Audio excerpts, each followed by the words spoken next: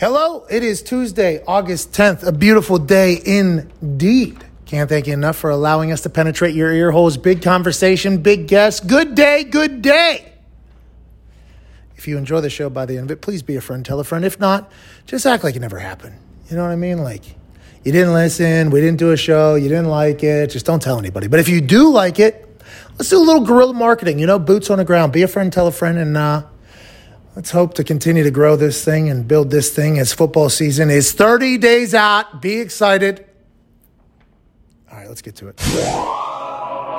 We have Clyde Christensen, quarterback coach of the Tampa Bay Buccaneers currently, formerly of the Colts with both Andrew Luck and Peyton Manning, and was also the wide receiver coach for Marvin Harrison, Reggie Wayne, and everybody like that. He was my quarterback coach as well, and a friend of ours. He just got back from a hell of a Hall of Fame weekend in Canton with Tom Brady to see Peyton Manning. I assume this little fella here, all right, right, yeah, with eternal optimism just oozing through his body, was a pretty big part of Tom going to Tampa Bay, especially after Tom's relationship with Peyton had continued to blossom. We talked to Clyde the day after the Super Bowl, or a couple days after they won the Super Bowl, and he said, Tom's already calling me about next year and all this. He's just an incredible guy. He'll get mocked on the internet every once in a while because they'll be like, hey, Tom Brady has a coach. Think about, if you ever think your job isn't really that important, remember that Tom Brady has a quarterback coach. Well, I would assume that Peyton Manning, Tom Brady, Marvin Harrison, Reggie Wayne, and every other GOAT that this dude has coached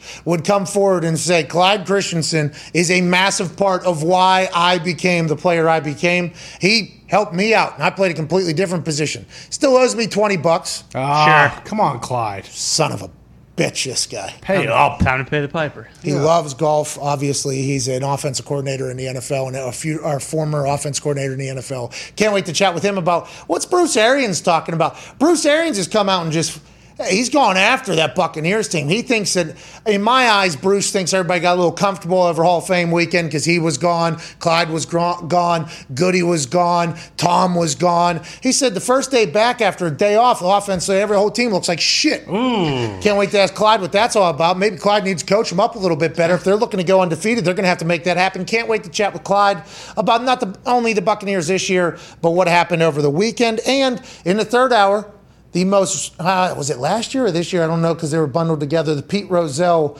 Award winner, Hall of Famer, Joe Buck will join us. Wow, Joey! Even a mention of his name will draw a reaction both positively and negatively from millions and millions of people around the globe. He has called basically every single big moment that there was to call in baseball, in football, ever since he was 24 years old, the youngest ever broadcaster to be given an entire slate of NFL games. Now, his dad was in the business. His mom was very well connected. And a lot of people say that's why Joe got his job. Maybe that is the case, and that happens in TV a lot. But what Joe has done since that day all the way till now, I think he's absolutely crushed it. Fucked up a few times. I think everybody's going to do that on live TV, especially calling massive moments. But I think Joe Buck and Troy Aikman are the booth in the NFL. I'm not 100% sure how many others agree with that or not. But they're my favorite to listen to. I think they're the most relatable. Can't wait to talk to Joe Buck. And also can't wait to see just the internet react to Joe Buck. Yeah, man. Sure.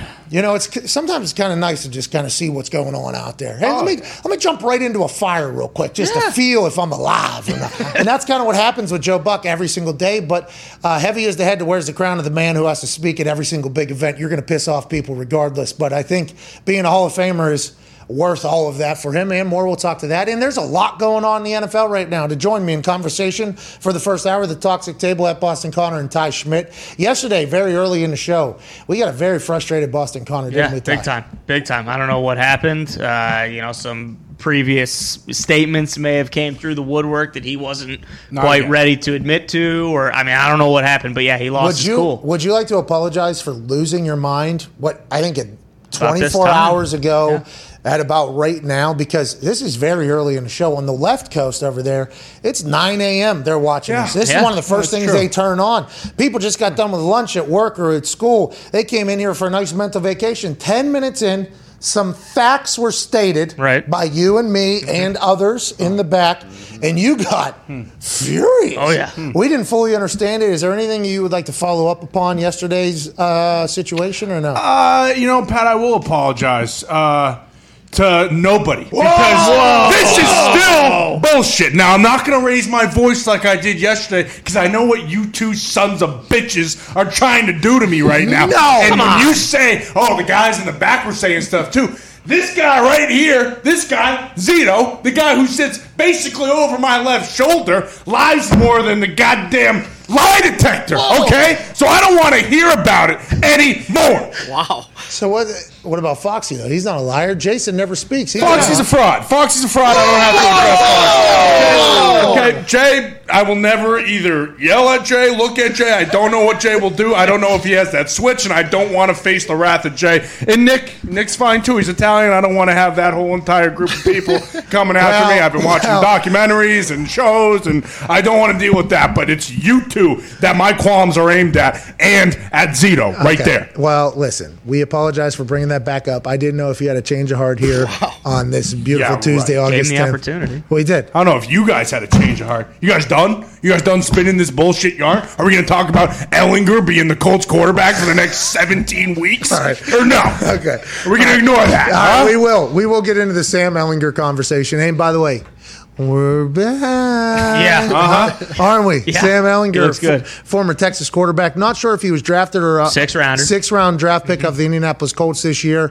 He has gone through a little bit of adversity in his family since the draft and becoming a Colt. Everybody speaks of him glowingly. Not 100% sure. I'm ready to say, hey, that's our quarterback. Wasn't ready to do it for Jacob Eason either. But there's a battle currently happening, I think, for number 2 overall behind Carson Wentz whenever he gets back into the fold post his foot surgery. And I like how you wanted to point out Sam Ellinger being a quarterback and getting his first real first-team reps. And congrats to Sam. Yeah. It's a dream. Good work, Sam. Enjoy it. Hook them out there with passes and enthusiasm. You know what I mean, Sam?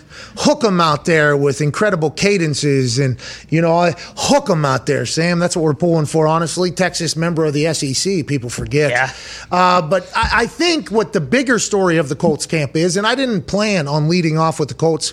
You wanted to do this, which maybe New England Patriots fans should question even more so. All right. Is that right? Oh, okay. Yeah. You let off with me being a Bucs fan, which is a bold thing. Whoa. I never said that. Oh, yeah. Okay. I never said that. I never said that. Yeah, Never said that. Heard that before. Another Italian phrase. Now you know I'm not going after Nick. Anyways, the Italians are in the middle of it right now. Good point. The Italian culture is getting attacked right now, and I'm not sure how you guys feel or not. Is everything It's anti-Italian discrimination. I don't know, because I think it's the Italian coming out and saying, No. That headline doesn't need to be plastered everywhere. We could do without that. Hey, I did see that on the internet. I don't dive into the politics much, but I did see that. One prominent Italian in politics and in the world, basically. He probably, I don't know if he's president of the Italian club where he's from or not. Okay, I don't know. No. I'd assume, I don't know. He's acting like he is. The headline read, the photo, and I did not watch it, obviously. I don't dive into the politics. But the headline that I saw on the photo clearly stated, I'm not perverted.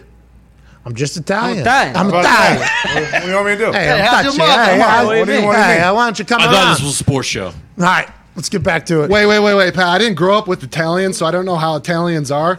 Whoa. From what I just heard on this, are they all kind of like scumbags? No. I have never experienced. Listen, the Italians. You got a lot of balls. Yeah, the Italians. Well, I just have to ask. Speaking of, never mind. The Italians that I grew up around were not a tribe of gropey Italians, I do not think. And I'm not 100% sure. I mean, this was the headline from an Italian. I'm only 0.01% Italian. I believe the person that said this particular line is a lot more Italian than I am. So I don't want to broad brush this, but I would say the Italians that I grew up around, this is not that was a fugace. Okay, good.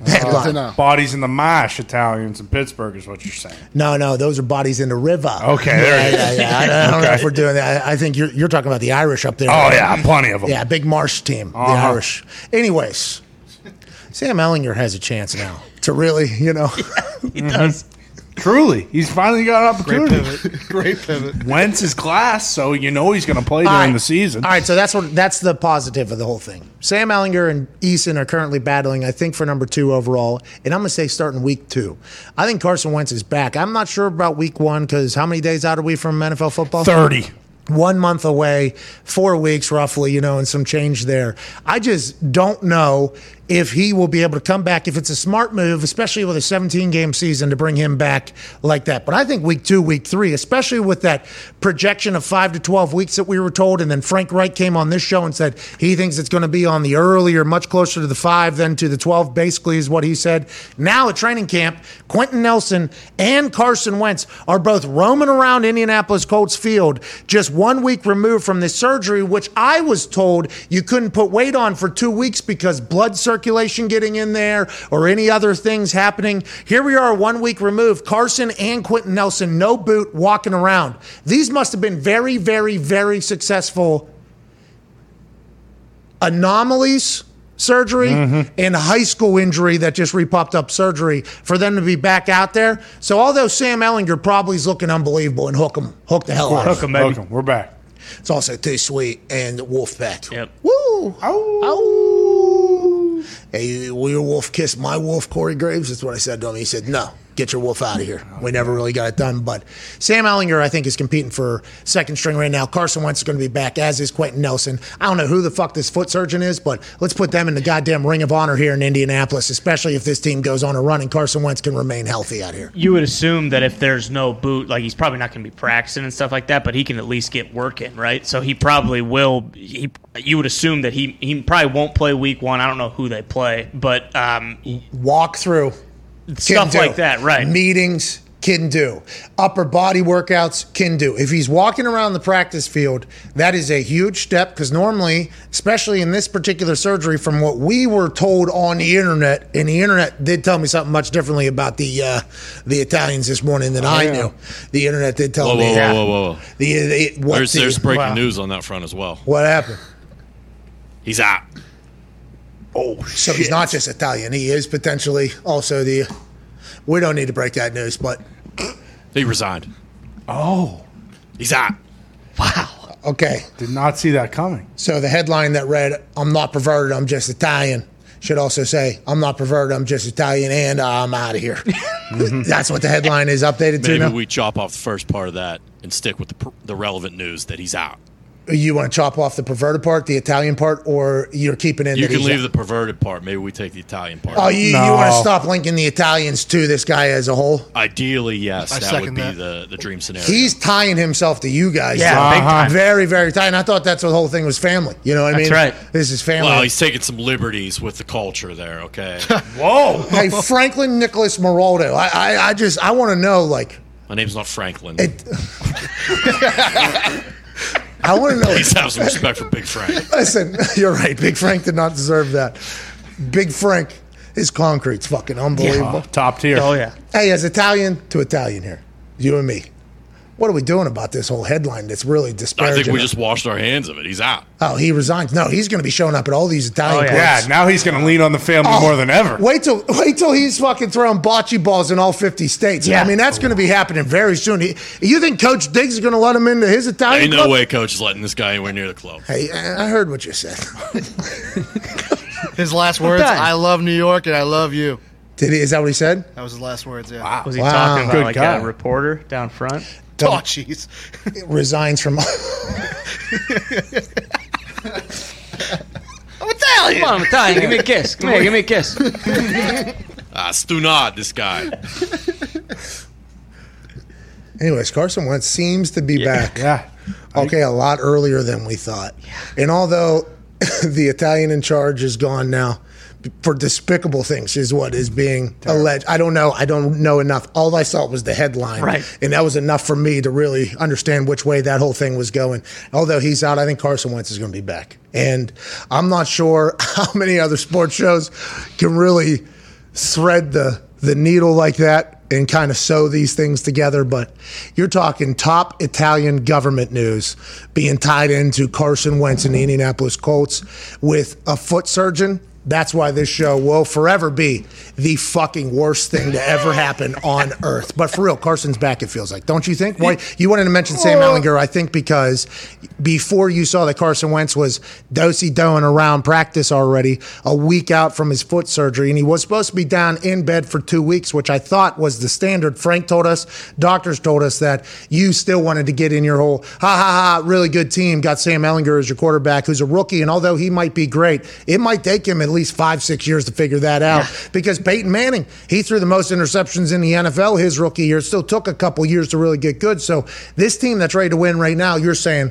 about to rely on a rookie quarterback that didn't win much in college. Right. That's what you were trying to say, but Carson Wentz is back, pal. Anytime I can throw some fire on, the Colts, I will. But I think just similar to the Patriots, like Ehlinger has a pretty, not simple, but he's got a great O-line. He's got a good running game. He's got T.Y. Hilton. He's got a good defense. Like, if Ehlinger wins week 1 and Wentz isn't ready, and Eric Fisher, let's say, isn't ready till week 3, wouldn't you just rather, be kind of patient with Wentz so you know that if he does wait till week 3 that he'll last the entire season? He's not rushing back at all? Yeah, I don't know anything about how the medicals will check out. Yeah. But if he can play, I think you get him in. Because this is his first year with the team as well. True, Now, listen, if Sam Ehlinger goes out there and has a Tom Brady-like debut when Drew Brees got knocked into wine country, right? Okay. Almost died. Yeah. Literally happy to hear he's okay, legit happy he's okay. But Tom came in and kind of I think did well, right? It was like almost immediately everybody was like, oh, we got a guy. And that can happen. And I think that is the interesting thing about evaluating quarterbacks. You have no idea who's going to stink and who's going to be good. You have no clue. There's been so many busts that have been drafted so early, and then there's been stars that have been drafted, 199 is what Tom Brady is. Who knows if Sam Ehlinger is going to be great, okay? Who knows? Don't put me in the camp of I'm pitching for Sam Ehlinger here. I'm just in the state of mind with everything you said about the team for Sam Ehlinger. That is why I'm excited to see Carson Wentz, because Carson Wentz hasn't had a team like that ever, probably. The best offensive line in the league in conversations. They're in conversations. There's going to be a lot of people that take offense to that because their offensive line is so good. And let's just go top 5. There's probably a top 5 that everybody, depending upon the style of play and everything like that, there's an offensive lines that have been configured that are fucking great. And the Colts have one of those. Yes. Now, if Eric Fisher's back week 3, that's obviously great. Week 4, that's great with 17-game season or whatever. But Carson, it feels like he's going to be back a lot earlier than we think. So, the panic that I was potentially feeling and displaying, I think it's all been put away. Quentin Nelson's ready to block whoever. 6 days out. Fuck that, he said. I don't need any pity. I'm back in 6 days with this thing. That's good news for the Colts. Well, and I think with Carson, obviously he's much more comfortable being here than he was in Philly at the end. But with how everything was going, if he is ready to go, you wouldn't want to play Ehlinger and then have Ehlinger go out there and ball. Throw for 4 touchdowns, and it's oh shit, now there's not really a quarterback controversy because they paid Carson all this money, but it's you even give that shred of an option that who knows what happens. I think once he's ready to go, it needs to be his team. So Frank's going to have to do whatever to win the game, and if it's Sam Ehlinger throwing for 4 touchdowns, he's going to have to do that. But that is going to be a scene, or at least a talking point. Right. That's going to become a talking point. But Carson's got to be back. But if he, people say, he gets hurt, and we've gotten a chance to experience this. He didn't get hurt this time, by the way. He got hurt in high school. That's right. So this wasn't a now injury. This was a then injury. Re-aggravated. His body was actually hey, we need to heal. He's in a healing time right now. Yeah. Carson Wentz is a healer now, not a guy who gets injured. He's just, making up for past situations in high school when he was once a guy who got injured a lot because of the way he plays and how big he is. But what if he does get injured again? That's immediately a lot of the Philadelphia Eagles fans were tweeting, of course Carson going to fuck us over one more time or whatever. We paid him. Everything happens. Well, now we don't even get a first-round pick out of it. We only get a second-round pick because he got hurt or whatever. And then there was optimism that he was going to come back. And then a bunch of Eagles fans who are very negative, I think. And not just Eagles fans are negative, but I think these people in general are very, very negative people. And Philly does have that potential connotation. They've said, you think this is the last time he's going to get hurt. And that is kind of what scares me because Carson, he's so big. He's a lumbering guy. Seems to be happy, seems to be athletic, seems to be fitting in with the team. The team seems to be loving him. Everything's built for him to be successful. But some people get unlucky with and unfortunate with injuries. And if that happens, these 1 reps for Sam Ehlinger that he's getting in training camp are going to be a big fucking deal, I think. Yeah, you'd hope his style of play maybe changes a little bit too now that he does have this good of an offensive line and he's got pieces on the outside. Because I think in Philly he felt like he had to do everything himself. He was holding on to the ball way too long. He'd scramble and he was just getting punished. But I think he realizes here now, like, oh yeah, like you said, like this team is ready to win now. I don't have to be Batman. I can be Bruce Wayne, to quote Jameis. Okay, so you think potentially Carson, while he was down for that injury for a couple of days, heard Jameis say that quote from Drew Brees. Like, Carson, oh shit. That's genius. Take the hockey pads off. Yeah. Michael Thomas, speaking of Jameis, Michael Thomas liked a tweet basically explaining his entire situation and asking, like, how is this Michael Thomas's fault? How is Michael Thomas the bad guy in this entire situation? The tweet comes from Jordan Schultz, who I'm not 100% sure who it is. Schultz Report, I believe. I went to his Twitter. A lot of good stuff from this guy. So I should know more about him. At Schultz_report. Michael Thomas got hurt during week 1 in garbage time, which has been something that a lot of Saints fans who have backed Michael Thomas have tweeted me and told me that nobody's talking about enough. When he got hurt, they could have just kneeled on the ball and nailed that thing out, but instead he got caught up in some bullshit. It was in garbage time. Damn. Yeah, like a decision was made for the offense. They could have just kneeled out the game. It could have been over or whatever. A play happened and Michael Thomas got hurt. I did not do the research to go back and see that, but I've gotten this tweet saying this similar thing 20 to 30 times, I'd say. So normally when something happens at a pretty regular basis, I go in and check it. I don't have the will or the time to go back into this entire thing. I should. I haven't. But Schultz is reporting Michael Thomas got hurt during week 1 garbage time when the Saints should have been protecting their investment. The medical staff then cleared him several times during the regular season from that same injury and agreed to hold off on surgery. So Thomas waited to have surgery, and yet he's at fault. So last season, he got injured in garbage time. I believe it was the end of the game. They could have just kneeled it out. They chose not to for whatever reason. Something happens, he gets hurt then. Then you remember all season this was a conversation piece for the Saints. Whether it was him not being able to play because of the ankle injury, him coming back and playing, him not being dressed because he came back, practice, got into a fight, then him standing on the sideline, then him and Sean Payton obviously being at odds.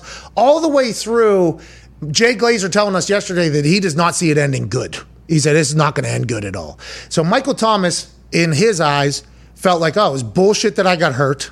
It was a bullshit decision for the reason I got hurt. You guys trained me and told me to come back last season so that we can go on a run. And then immediately after the season's over, whenever for the last 17, 18 weeks, their conversation might have been like, hey, now you need surgery or whatever. And Michael Thomas might have thought, no, I could do this myself. There's probably a little bit of anger between each other and angst between each other for how the whole entire season went. Probably a loss of trust out of Michael Thomas with some people in there, especially when it comes to the medical side. You can see why Sean Payton's frustrated because there was no conversation for the last 3 months. Then he learns that Michael Thomas, one of the best players on the planet, even though he might have a little bit of a personal beef happening right now for some decisions that were made, he's still a great player you want to have on your team. He's out now for however long it is. That's not good. And then he likes these tweets. Michael Thomas, without doing an interview, basically says like, hey, let's remember here that I have a side in this entire story as well. And then that's what he posted on his social media. You didn't tell your side to make them a hero or something like that along those lines. It's getting ugly publicly. There's only 30 more days until the season. He won't be ready for that. Nope. He's got weeks and weeks still recovery for the surgery he's about to have. If Michael Thomas goes on the market, I think there's going to be a lot of people that want Michael Thomas on their team. And with that Saints squad, I'm not sure they can afford to lose another weapon or playmaker, but it seems like they might have no other option. Can they trade him even though he's not playing until like week 7, week 8, like you said, or do they have to kind of wait it out and rehab him, get him back to fully healthy? But with everything that happened last year, it just seems like there's no way that he's actually going to be able to be on the Saints this year and like agree with Sean Payton on anything. I don't know, because you see Xavier Howard. Sure. You see like situations, and now this is not business, this is personal. Yeah. This is a personal thing. Thomas. With Michael Thomas and Sean, this is a personal thing, strictly because you told me to do something. I did it. I want to do something. For whatever reason, there is some real personal shit going on. Now, business is always included in the NFL, but whenever you talk business reasons why something doesn't work out, and then personal reasons, I think you're talking two different stories. I think that is two different situations. For instance, Russell Wilson, right? That was allegedly a personal thing. Yeah. They got over it, right? Xavier Howard, that was a business thing. They got over it. Yeah. We don't know what's going to happen with Aaron. We have no idea. But somehow, sometimes, there's a sit-down, a conversation that has to happen. And I think Jay Glazer actually said, I don't know if it was about, it was Aaron and Gutekunst have to go do something. Something similar for Sean and Michael Thomas, probably. Applebee's. You got to go to Applebee's, get the sampler platter. Maybe hit a peace pipe or two of CBD, obviously, or vitamins. Maybe grab some mushrooms. And I'm not talking about the ones you put on pizza. I'm talking about the boomers, I want to get you going there and see things a little bit more clearly, but I think that can happen still. Who knows if it will, because Sean Payton's got a lot to focus on and Michael Thomas is going to have a lot to focus on. But if they can get back on the same page, it's good for the Saints. If not, there's going to be a lot of teams that want him. I would assume it's magnified too, right? Because he feels like, hey, you guys jerked my chain this whole time and essentially just wasted an entire year of my career in my prime. Like, I could have, I maybe could have gotten surgery really early and then come back and been 100% for the stretch run into the playoffs, but instead, is there any way you actually can come back from that, you think? Like, or is he just like, all right, fuck it, I'm done with you guys, everyone? Yeah, because he made a couple plays last year, right? But he was hurt like the whole year pretty much. And he was limping, and then he got into the fight, and they're like, well, he's got to learn, he's got to learn to be a part of the team or something like that.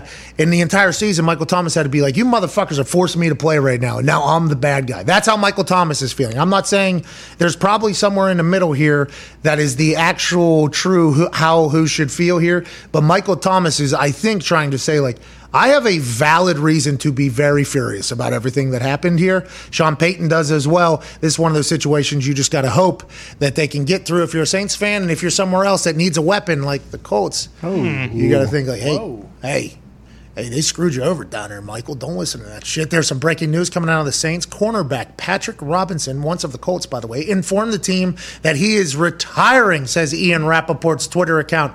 After 11 seasons and a Super Bowl title, the former first-rounder calls it quits. Congratulations on a hell of a run. I think he won a Super Bowl with Philadelphia, if I do recall. I'm not 100% sure. I think it was with Philadelphia. He was in our locker room, got along with everybody. 11 years, hell of a run. Incredible thing to be able to do at corner, especially with how athletic you have to be, the mindset you have to have on a regular basis of just being better than everybody else and forgetting any potential negatives that happen in a play or in the game. Congrats to Patrick Robinson. But yet again, here for the New Orleans Saints, here's another situation that they're currently dealing with, and they don't have a quarterback.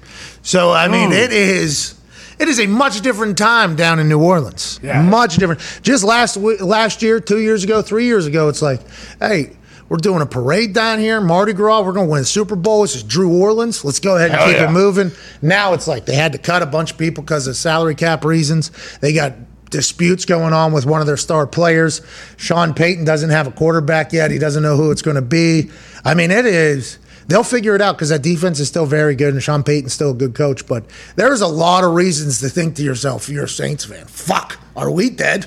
Yeah, if you have the Saints, the first 4 weeks of the season, your team is lucked out. And luckily for Ty and myself, we both get the Saints within the first 3 weeks. Tampa is good? Tampa's fourth. Okay. For the Patriots.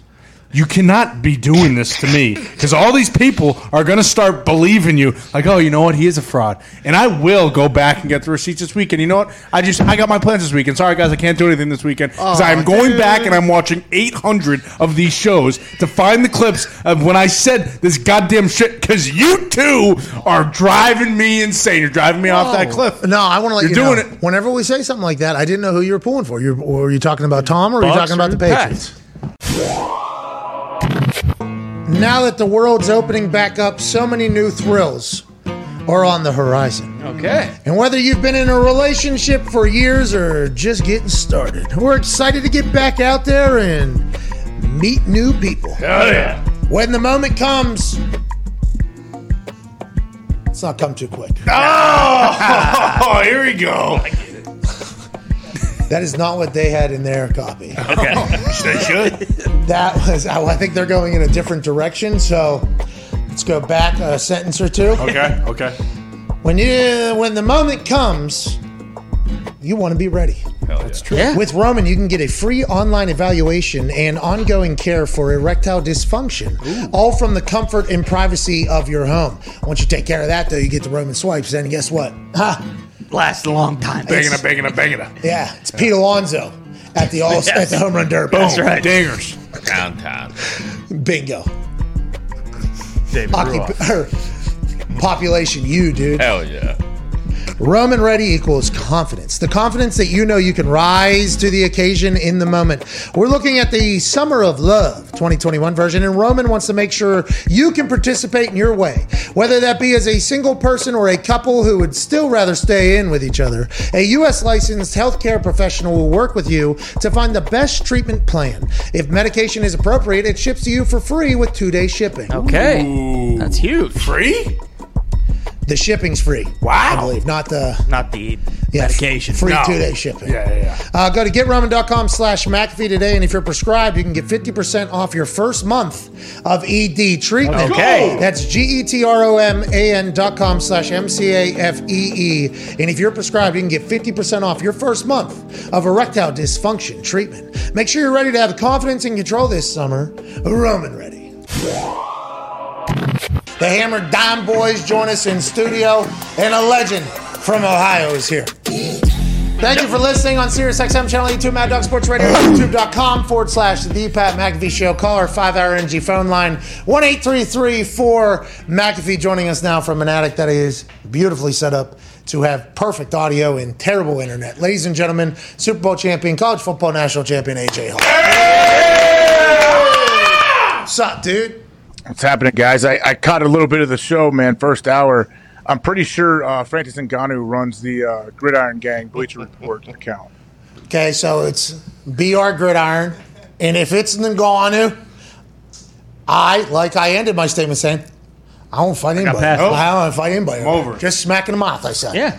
By the way, will not do that to Francis Ngannou, or if they got like Chris Lytle over there running Bleacher Report Gridiron or anything like that. I mean, I guess I did maybe pop off a little bit too quickly. I didn't like what they did, AJ. I didn't like what they did. They painted me in a bad light, I thought, there.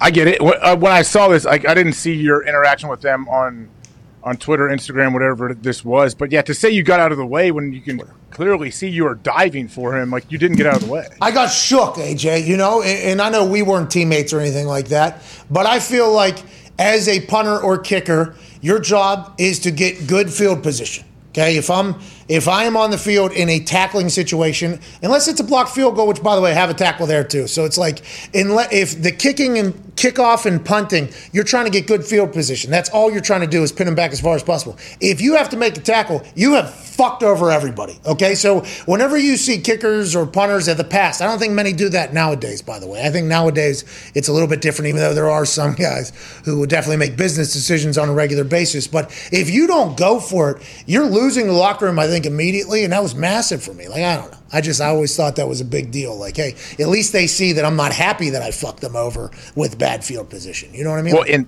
the coverage team has to feel very bad that it got to you. That's the thing. Like, I used to tell our punters, kickers, anyone on kickoff, like, hey, man, kick the ball as far as you can. Just run the hell to the sideline. We shouldn't need you.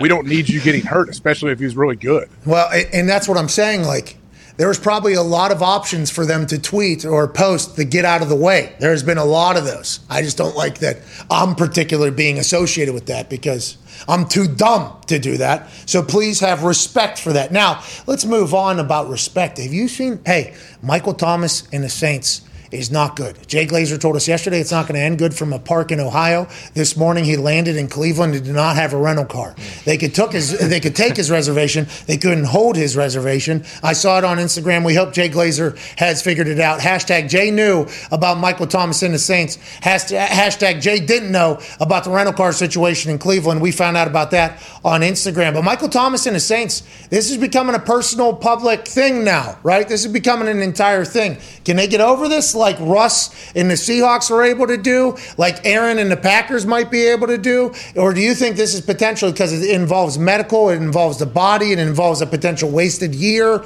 There's a lot that is into this. You think they get past this? Because I don't think they can lose Michael Thomas right now.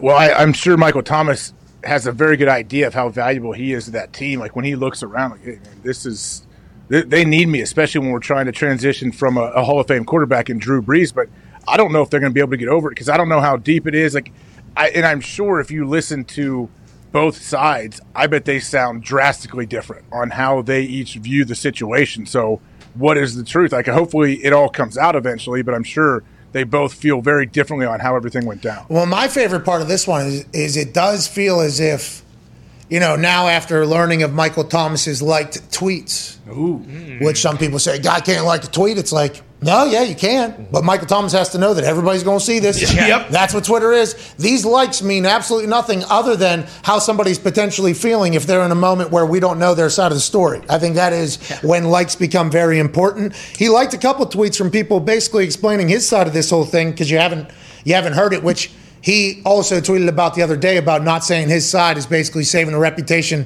of everybody else. But I think if you kind of dissect and use your Blues Clues magnifying glass on this thing, I think Michael Thomas is alluding to the fact he was forced to play through injuries last year. They didn't want a surgery last year because they thought they could go on a run. He said he came back allegedly for Drew Brees' last run. Was that a decision that was made between he and the medical staff? And then an entire year was basically wasted. He was benched at one point because he got into a fight with somebody. So I think both sides feel very good about why they're pissed off. And anytime you have those types of situations, you run into almost the politics situation where there's a lot of you just got to hope somebody goes in there and says, can we put our swords aside? Okay, we signed a big-time deal together. We like each other. We fucked up. Can we just move along? But I don't know if that's going to happen in the world today. I mean, it's going to be difficult. And I guess the Saints can say, we mutually agreed that, you may have to have surgery in the off season, but I guess they could come back and say, why didn't you have it in March? Is that what they're worried about? Like, they're mad that it happened in June and not in March? Yeah, well, he wasn't answering calls either. I think after he looked back on the year and had some conversations and realized he was probably talked into playing through a pretty serious injury, he probably got a little bit pissed off, lost some trust probably in some people that were maybe telling him some stuff. I don't know. This is all just assumptions from trying to piece together the story. That's what we're going to do on a regular basis. Probably get it wrong a lot. Might hit close to home a couple different times. That's what it feels like. He lost trust probably in some people that were telling him to do some stuff whenever he found out how hurt he was. And now it's just one big, massive situation where they cannot lose. Michael Thomas. Hammered down, boys, in the studio. Tone Diggs, COVID Cowboy, Bubba Gumpino. Are we still hot or not? 1-1 last night. There wasn't much on the slate. We got a full slate of ball tonight. Did you put a bet on where Messi was headed to? Because you said PSG immediately upon us asking you that on this show. It is official. Messi has signed with Paris Saint-Germain. Wow. Hey, good call, Hey, glory! PSG! Here we go. Total agreement completed on a 2-year contract option to extend until June 24. Salary around $35 million net per season. Add-ons included. Shout out to Argentina and France coming together. 35 million euro, right? Mm-hmm. Yeah, net. Mm-hmm. Net. So it's like 45 million American, I believe. They're beating the fuck out of us. Wait, they list it in net? Yeah, that's what it said right there. 35 million net. Wow, okay. So is that post-tax? Yeah. Why don't we start doing that over here? Should.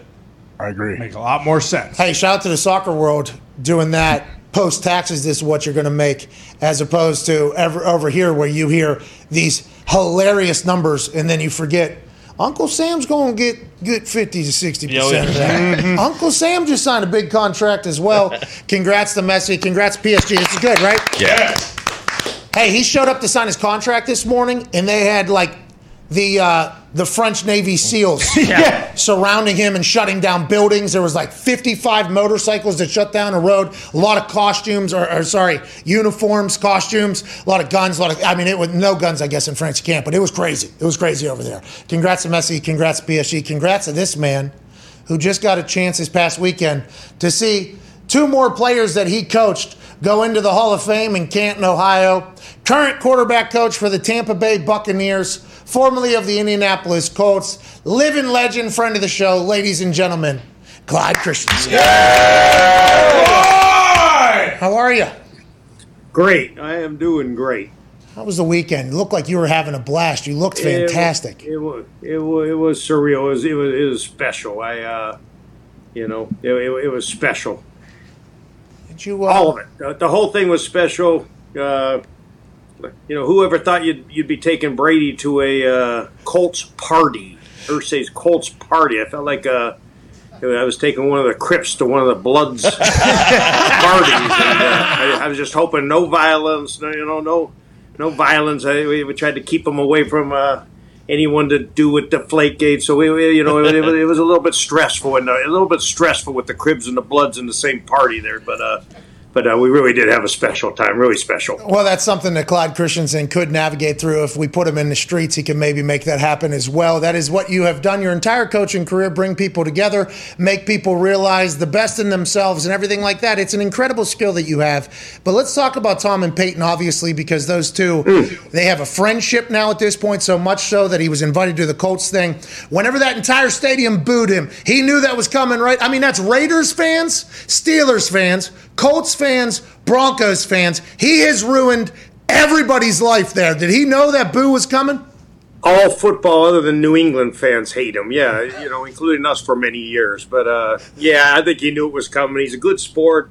I say it all the time, but just he continues to amaze me, that for him to just jump on a plane and go up to Peyton's thing and just to support another quarterback and a friend and another guy, it was really. I thought it was above and beyond the Call of Duty, and he was great at that thing. He was great. He was patient. He just I thought it showed a lot for him to, in the middle of training camp, to go up there and do that. First time he's ever been to it, so that kind of shows you what kind of guy he is.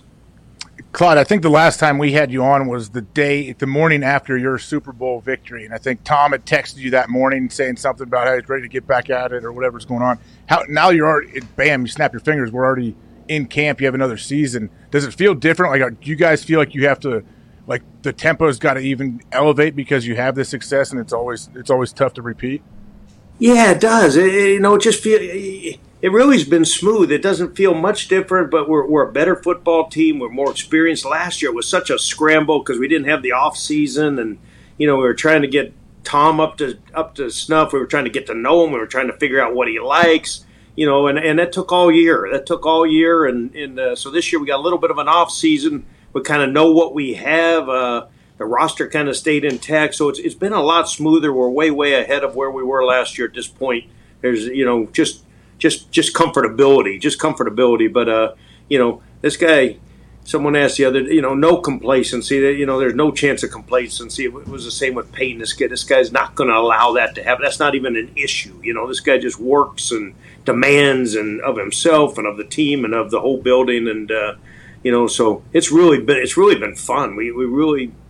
We've stayed healthy. I think he got that, knee cleaned up. He feels better. I think he feels better physically. So that's I think the whole camp's been a lot better. The COVID things, slowed down a little bit. Where at least now it's scrambling. You don't know where you're going to meet. Last year we didn't know where we were going to meet half the time. It was indoors, it was outdoors, it was here. You couldn't meet. You had to do it Zoom, and this year's been smoother that way. So I think we've gotten a lot more done. Why is BA saying that every time you guys go and get drunk and have a day off, the team stinks? What happened? You guys go to Hall of Fame? Tom Brady's taking pictures with Tony Dungy and Peyton Manning. You're up there. BA's up there. Goody's up there. You guys come back. He said, every time we have a day off, these fucking guys stink. What is that all about? You guys getting complacent down there, Coach? Hall of Fame hangover? I think he may have been a little grumpy. I saw it first. We're on the plane going up there. Here's when when you're traveling with Tom Brady. He was eating cauliflower pretzels, and I had organic popcorn on the way home. So I think it might have been the cauliflower pretzels that got him mad, a little steamed up a little bit. But it's good. It's that time of year, and you just want to push, and it doesn't always look great, and you're repping a lot of people. You're trying a lot of combinations. It doesn't always look good, but we're going to get there. I think we're going to get there. We're practicing. This is kind of a unique group. They just practice. They play. You don't have a whole bunch of drama, and you just improve. Every time we go on the field, I feel like we improve. That was what the story was last year. We just kept going out there practicing, and we just kept getting better and better and better. So that was I think this group's really good that way. Were you and Tom in a honeymoon phase? And it seems like you're maybe still in it because the way you talk about him. I know that Peyton, used to potentially send you text messages 3, 4 a.m. Make sure you're, hey, are we up? Are we still watching all the film that we can potentially watch? I need answers. This type of thing.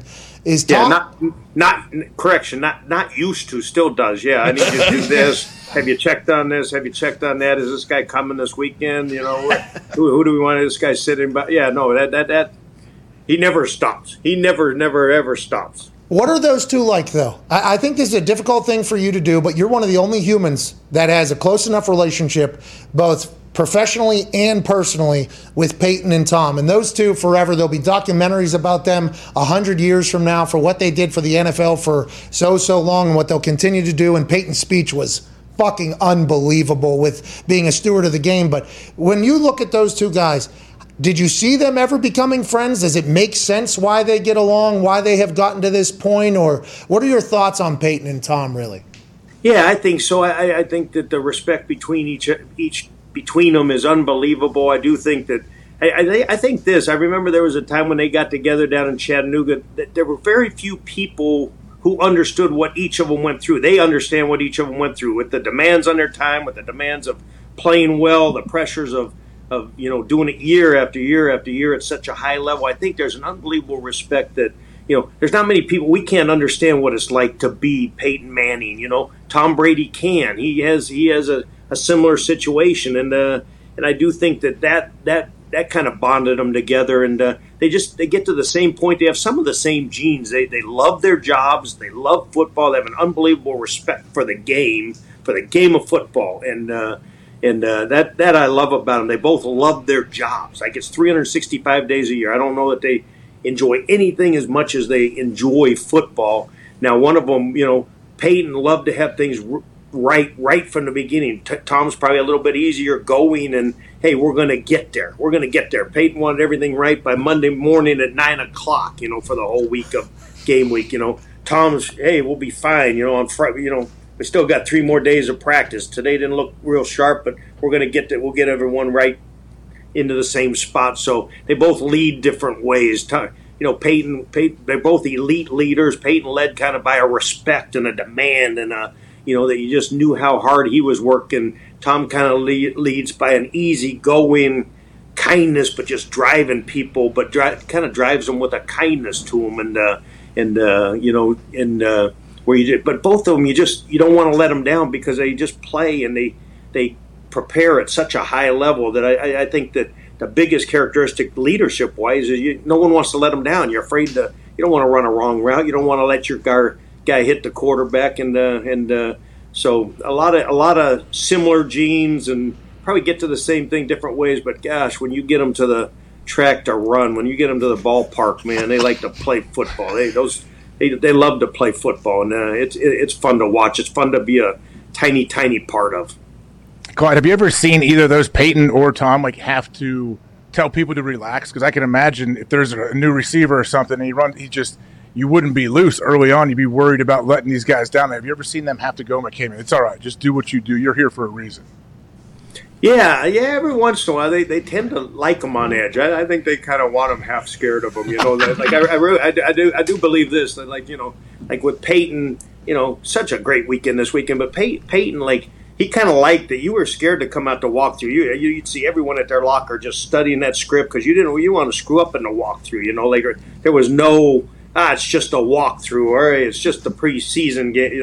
You never felt that way with Peyton. I felt that way whenever you went into a meeting with him. If I was going in there to do a third down thing, you're taking one last look at all the pictures because you're going, because all of a sudden, what could he ask? He's just, that if you walk in there unprepared, he's going to eat your lunch, and he's going to be disappointed and angry, and you just kind of don't want to let him down because he's done his part, and so. Once in a while, they'll say, "Hey, just relax and play." But a lot of times, I think that part of it is that edge that they kind of like having. That hey, you're playing with Peyton Manning. You learn this stuff fast. I remember Pierre Garçon, who came from a small school, and then but just would just fret over. Hey, I cannot bust a route. I cannot bust a play, and And and I think that makes the whole team better. I really do think it lifts the whole play. If you're the cook, right, you don't want crappy piece of chicken, because Peyton's coming through the line. Like the whole building gets better. The whole building gets better, and Pat witnessed it. And it's the same with Tom. That just how you do treatment, how long you stay out with a high ankle sprain, how long that. Everything. It's unbelievable how everything just the level rises, and you don't want to miss practice. You don't want to let these guys down. That's what they demand. That's what they kind of command out of the whole building. Now, Clyde, incredible answer, by the way. You're one of the only people that can give that type of answer. But what you said there about how the chefs want to make a better piece of chicken and everything like that, that was literally my entire take when Tom Brady became a free agent. I was like, listen, there is, 28 teams that want to get Tom Brady in their building. Because if Tom Brady gets in there, there is extra reps happening all of a sudden. There is no missed film. There is no mistreatment. You don't want to be the reason. Like, I don't want to be the reason why we don't go. We got the guy. The culture can be flipped immediately with one person, especially at that position. And I guess that is exactly what happened in Tampa. There were some teams that didn't want him, Clyde. There was people that didn't want Tom Brady. That whole clip at the shop, I don't know if you know the answer or not. If you do, you can give us. He won't be mad. But when he said you're sticking with that motherfucker, that's like real. I was so confused on why not 28 teams wanted to bring him in. It's like you get a chance to get greatness in. It's going to make everybody better. I saw it with Peyton. I was very lucky to do so. Even Andrew Luck as well. It's just like, how did people not want him, Clyde? How's that even happen? No, that's amazing. Every once, I won't mention the names, but every once in a while I'll tease about a club, and just go, oh yeah, they wanted him over you, and like he's funny that way. He's never gotten over that first draft. I think that's just the way he fuels himself, and he keeps it underneath. But don't think that isn't boiling inside. He knows exactly who did and didn't believe in him, and took someone instead of him, and. It's interesting. Like last year, even I was teasing that the 49ers took Josh Rosen. I go, they could have had you, and they took Josh Rosen. There you go. I mean, it's a fact, right? So hey, why don't we? Hey, maybe a couple more drills, huh? Maybe a little less avocado ice cream, huh, Tom? Maybe a little bit more, you'll get picked over the Rosen one, Clyde. I wish you could have seen BA. Eating his cauliflower pretzel. What is cauliflower? What is cauliflower? Cauliflower? Cauliflower pretzel. What are you saying, Clyde? It's cauliflower, right? It's not cauliflower. You're not calling a flower. Yeah, call a flower. Okay, you don't look like I look eating a lot of that kind of thing. I can't pronounce it and I don't eat it. Obviously. The thought of BA getting fed the TB12 food while he's hungover. Yeah. While he's incredibly hungover, Hall of Fame hangover, getting cauliflower chips, going right into a press. These boys fucking stink. That is so funny. It was unbelievable. Peyton's party and just the people and the quality of the people. I wish you'd been there. We needed you there, but BA was in rare form, and everyone. Irsay threw a heck of a party, and boy, did we! Mr. Irsay threw a heck of a party, and it was special, man. That was a special run we had there, led by an incredible quarterback and leader, and who brought that thing together. It was something else. I saw Tareen was there and everything. It looked like an absolute blast. A couple of the boys got some questions for you, Clyde. We appreciate you in the middle of training camp taking some time, especially after the Hall of Fame weekend. Go ahead, Connor. Yeah, Clyde, after the season, it came out that Tom was dealing with a pretty bad knee injury. How long was that going on for, and did that affect his day-to-day pretty seriously? Yeah, I think it did. He, I didn't know what it was. I think he just had it for a while. I still don't know exactly what it was. I just knew he wasn't 100%. He knew he wasn't 100%. And I think it was just, how you just don't feel good. He didn't feel great. He never felt great all year and just had to tape the thing. And, he wasn't on, it wasn't debilitating. He didn't miss practices or anything like that. But I think just feel, how you just want to feel 100%. And I think he's close to that this year. I think we're probably another week or so away from him just being 100%. But I think it did hurt his mobility a little bit, and we're not putting in any read option or anything like that. But he just is moving around. You can just tell he feels better. So that's I think that's good news for the Bucs. I think I saw him shagging balls on one of his G days he had where he was off. He was literally shagging balls for Kyle Trask. And I wonder if Kyle Trask at any moment while throwing either a good pass or a bad pass thought to himself, is Tom Brady shagging balls for me right now? What an incredible... Yeah. Because it feels like... What was it? The bye week was a late bye week last year, and it felt like that was really when Tom and maybe everybody got to meet and kind of look at the season that was, and then kind of change and maybe figure out what was best for you guys going forward. That place has become the Tampa Bay Buccaneers, huh? He has his hands in it seems like he is. It has been a very quick turnaround.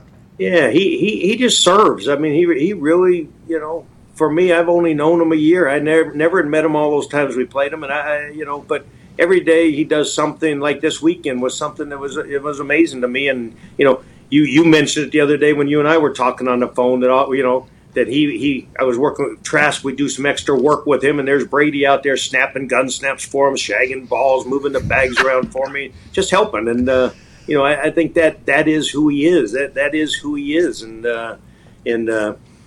I'll give you the other story that was amazing to me is we fly back. We go up there and go. We went hard. It was a great weekend up there. We went as, everyone, just met everybody. It was, we were teasing. It's like taking, like you going to someone's family reunion that's not your family. You don't know anybody, and me and BA know everybody. Coach Moore, he went with Coach Moore, Tom Moore, me, BA to a Colts thing. Where like you're at someone else's family reunion, if you will, and you hate that family, by the way, and just went as hard as we could go and had a blast and just it was a great time. But then you came home. We got home probably 2:15 to bed, and was ready to give him the day off the next day, and just say hey, just let's ease back into this thing, and we're on our feet for all of it. That he was on his feet for all that time, and shoot, that sucker was out there, at 8 o'clock. At 11:15, we're at the party. At 8 o'clock the next morning, he's going through bags and doing drill work and all the stuff that we would have let him out of if he wanted to, and he loves it. He loves it, and. Actually had one of his best practices thrown. I was teasing him that maybe a little blue Colt dust, little Peyton dust fell on him, and he goes, "No, that didn't happen." So he's busy purging himself right now. He said, he got about enough Colts, I think, for his lifetime. He was funny, but the guy comes home, gets off the plane, goes home, gets no sleep, comes in. 1,000 degrees down here, and he's out there at 8 o'clock and going back through the bags and the ropes and throwing balls and doing drill work and just practicing like he does, like business as usual, which is amazing to me. Well, he has to, right? That's probably one of those things where everybody's going to see me at this thing. Yeah. If I'm not in practice the next morning, how could I ever? And it's like, I think I've heard this story from a couple Patriots up there. Like Vrabel allegedly is a guy who could go till whenever, however, and then the next morning, if something's going on, he's going to win every race as well in there. It's like there's only a couple humans that continue to be like that. I think that's an old school mentality. It's very nice to know that avocado ice cream, Tom Brady, can go until 2:15 a.m. and still wake up at 8 a.m. the next day. Let's go. Tom's got another 10 years. He may have 10 years. I don't know if I do, but he does. Go ahead, Diggs. Clyde, I had a question. So you brought him up, your young second-round pick, Kyle Trask. Some people, not me obviously, but some degenerates will bet on the preseason. How do we think Kyle Trask is going to look in the preseason? Are we going to give? I mean, he's not allowed. Are we going to give Tom and Blaine some rest? He's not. Yeah, I would say you're going to see a lot of Trask in the preseason, and I'm not recommending any bets at this point. He is improving like crazy, but those things are they can be torture there, that second half of those preseason games. I wish I could skip some of those second halves of those preseason games myself, but they're not pretty. They're not pretty. You have people that are never going to play in the NFL playing in that particular half of football, and they don't really get a lot of reps in practice either. That's why they're playing in the third and fourth quarters. They have no idea what they're doing out there. Zero preparation for it. Almost zero game plan. It's not their fault. It's just the way it is, and you get them a little bit ready, but they don't have much of a chance. But it'll be great experience for Kyle. We're getting him as many reps. We're carrying 4 quarterbacks right now, so it's hard to, it's a little bit hard, but that's why we're using some of the pre-practice and post-practice, just trying to get him as much work as we can. And glad that, it's kind of ideal that we're probably hopefully not going to need him this year to step up and go. So the development process can be steady and slow, and we'll get him there. And he's improving. I'm excited about the kid. We're talking to Clyde Christensen, Tampa Bay Buccaneer quarterback coach. BA announced that Tom will play in the first preseason game. He'll get a drive or two. Is that Tom deciding that? You guys deciding that? What goes into that decision? Because there's other stars that are not playing at all, I think, in the preseason, especially with the 17-game season now. How did that decision come to be? I would say that probably BA and Tom sat down, and BA probably said, what do you think about the first game? And he probably said, I'd love to get a few reps. And I don't know exactly how it happened, but usually BA is going to talk, and he's going to have a strong feeling on it, but he's going to run it through the players, and usually that'll be kind of mutually decided upon. And with only 3 games, it's hard to sit them. It's a different year this year for 1,000 every year since I got in this league. You had 4, and everyone kind of followed the same script, and it was heavy in the third one, and you took them into the second half one. Now, do you want to do that in the third? Is it going to be in the second game? Do you spread them out over the 3 games? So I think it'll be interesting to see how everyone uses these. The Rams I saw were probably none, for their quarterback. So people are kind of rethinking this thing with with only 3 games and the 17 games to follow. So I think it'll be interesting to see what everyone does, and I think some will be experimentation just because we haven't done that. Last year was 0 preseason games, so this will be new. What's the plan for guys like that? If say Tom or say Peyton was playing in a preseason game, are you just saying, hey, let's get the ball out of his hands as quick as we can and let's just work out? Let's get a few game time handoffs and then get him off the field. As fast as you can get him out of there. That's exactly right. Max protection, just throw that thing away. Don't let anyone touch you. Yeah, and let's just get a feel for it. And especially, this is 21st year for Tom. But I the good thing, you do. Hopefully, I think we're going to practice with Tennessee with the Titans, so you can get it kind of in a little more controlled. And that's the ideal thing, is to get in a little bit more controlled situation, and that's more ideal than the preseason games where you don't know what you're going to get or what you're going to see, and you sure don't want to get them hit. Go ahead, Ty. Clyde, does it ever get frustrating or aggravating when you're coaching a guy like Tom or Peyton, and okay, there's probably a good chance that I'm not going to be able to show this guy something he hasn't seen? Like, does it make you have to kind of change your coaching philosophy at all, or how does that work? Yeah, it's kind of the opposite. It's kind of the opposite and it's a thing that I've had a lot of fun with. Like, okay, so you know darn well that this, when you set your goals for this training camp, it's not to improve 20% or do this or that, but it is a challenge for a coach to, hey, how do I get Tom Brady better? What are we going to attack and get 1% better at? And that's kind of the challenge and kind of the fun thing with working with these high performance guys that they want to get better. They're looking at you. Okay, how are you going to get me better? And then that's the challenge, figuring out, hey, how are we going to get them better, and showing them how that's going to work. And so it actually is really a great challenge. It's really fun because they can do it. You already got a foundation, so you're just looking for a 1 or a 2% improvement over last year. You're looking for certain areas. Here's some areas we can get better at. Hey, it's deep balls to our left, whatever that is. So I think that's kind of one of the fun things about working with the really elite guys that you can Trask. We can get him 25% better this year. Like that. That's easier. Learning the system, all those things. But the Peytons and the Toms, hey, you're just looking for some little areas that we can just keep getting them better, and then just making sure that we give them all the looks and put them in a position that they're ready to go when they get there. You can still sling it or no? Me or Tom? You. Me? Yeah, short. They say that my pat and go. I used to be in the middle. Now we're on the near hash. So I try and shorten it down a little bit. But accuracy wise, I still like to throw in my. We had a little contest the other day, and it was for a couple dollars, and M&Ms, yeah. And it was and Trask was the only one who hit. So Brady said, "Okay, if Clyde hits the goalpost and it's one tie, I'll tie." And I hit the goalpost and probably cost Trask a couple of his first mortgage payments. So I kind of felt bad about that. But every once in a while that one comes out right.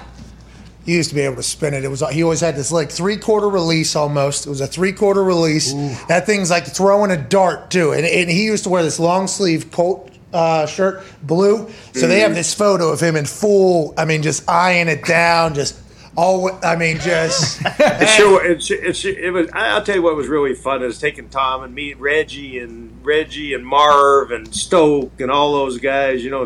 It was really fun. Just the stories got going and those guys laughed. But those were fun times throwing those, just the drill work to Marv and Reg and Stoke and Troy Walters and all those guys. And of course those all came up. Those all came up this weekend, which was a blast. Yeah, everybody loves to bury Clyde if they get a chance to, because Clyde is just the most lovable human of all time.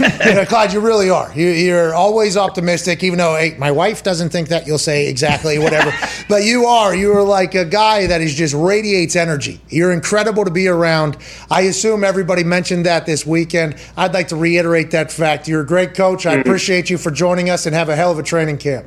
Not true, but I sure do love my job, and I appreciate you saying that. And you guys, that's what the weekend makes you grateful. Grateful for just great relationships and some great ball games and a great sport. And you were part of that, and I really appreciate that.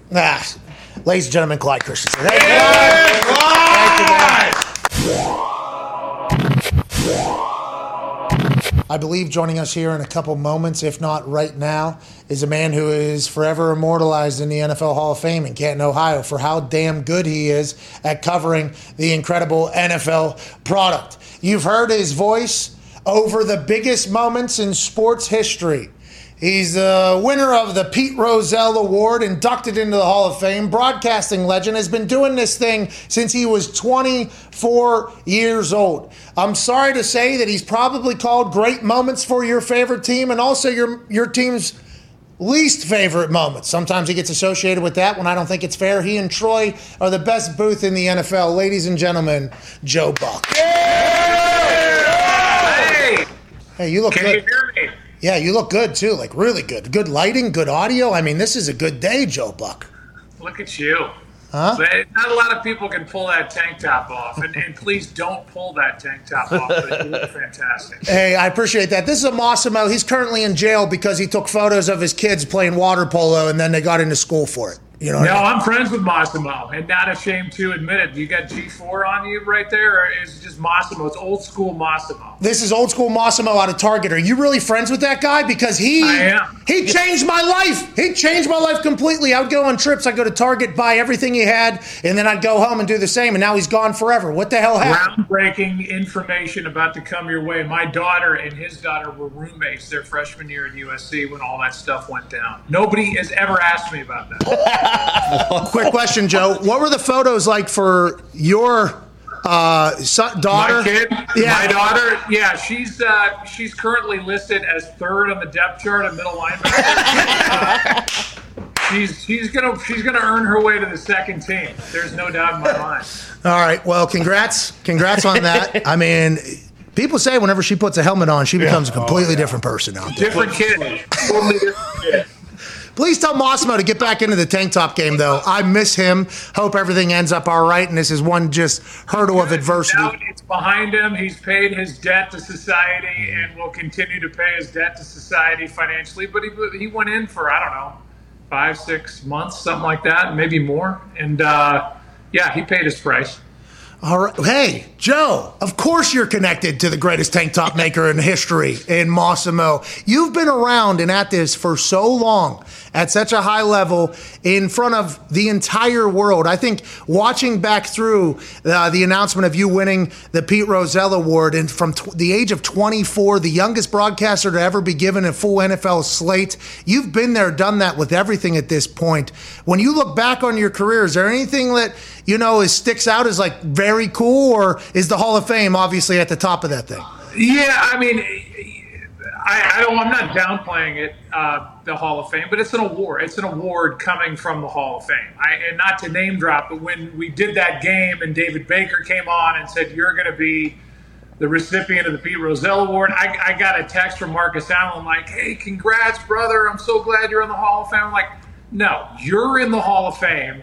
I'm in the hallway to the Hall of Fame. We're all good, and I couldn't be more honored. I think the coolest part of it is that my dad got that award back in '96. My mom is still here, and was touched and emotional about me getting the award that her late husband, my dad, my best friend got in '96. So that part of it is so cool. But now having 25 and 22-year-old daughters, to think that I was doing this stuff back then when I was that age. Back then it felt normal. Now as a 52-year-old, I'm like, how in the hell did I get through that and kind of fake my way through it until I figured it out? But I did, and I'm still sitting here. Joe, you've been doing this forever. You're still young. You started so early. I feel like we've been watching you forever. Are you like Tom Brady? Do you feel like you can just do this forever and continue to go? You know what's funny, AJ, is I still look, because when I started, I was in the minor leagues at 19 and 20, and I was doing big league baseball at 21, my early 20s. I still have the same mentality that the athletes that I'm covering are older than I am. And I'm 52, and I'm no older than a lot of coaches in the NFL, but I look at your buddy Aaron Rodgers, and I think, that guy's my contemporary or older than me. Or I look at Brady, and he damn near is older than me, and he's still doing it. So I do feel like I could do this for a long time as long as I stay healthy, and that's a big knock on wood. But I don't know. My clock started early, so I think my clock will end earlier than most in this profession. I doubt it, because you'll disappear and they'll put some other schmuck in there who's terrible, and they'll be like, Joe, please come back, and they'll give you a shit ton of money. I mean, that's just how it's going to be, Joe. That's just how it's going to go. I mean, we've all seen it before, but I want to talk about you and Troy, because you and Troy have been together for 20 some years. Is that right? Did I get 20 years?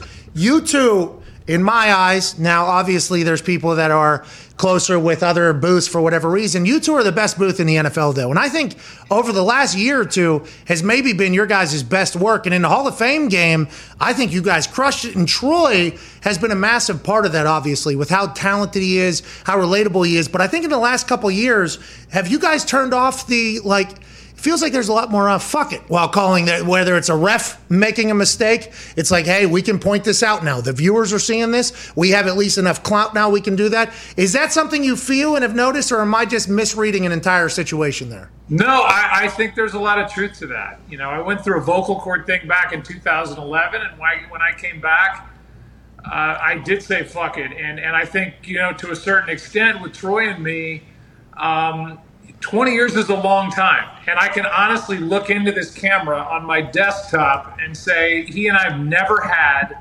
one argument in 20 years.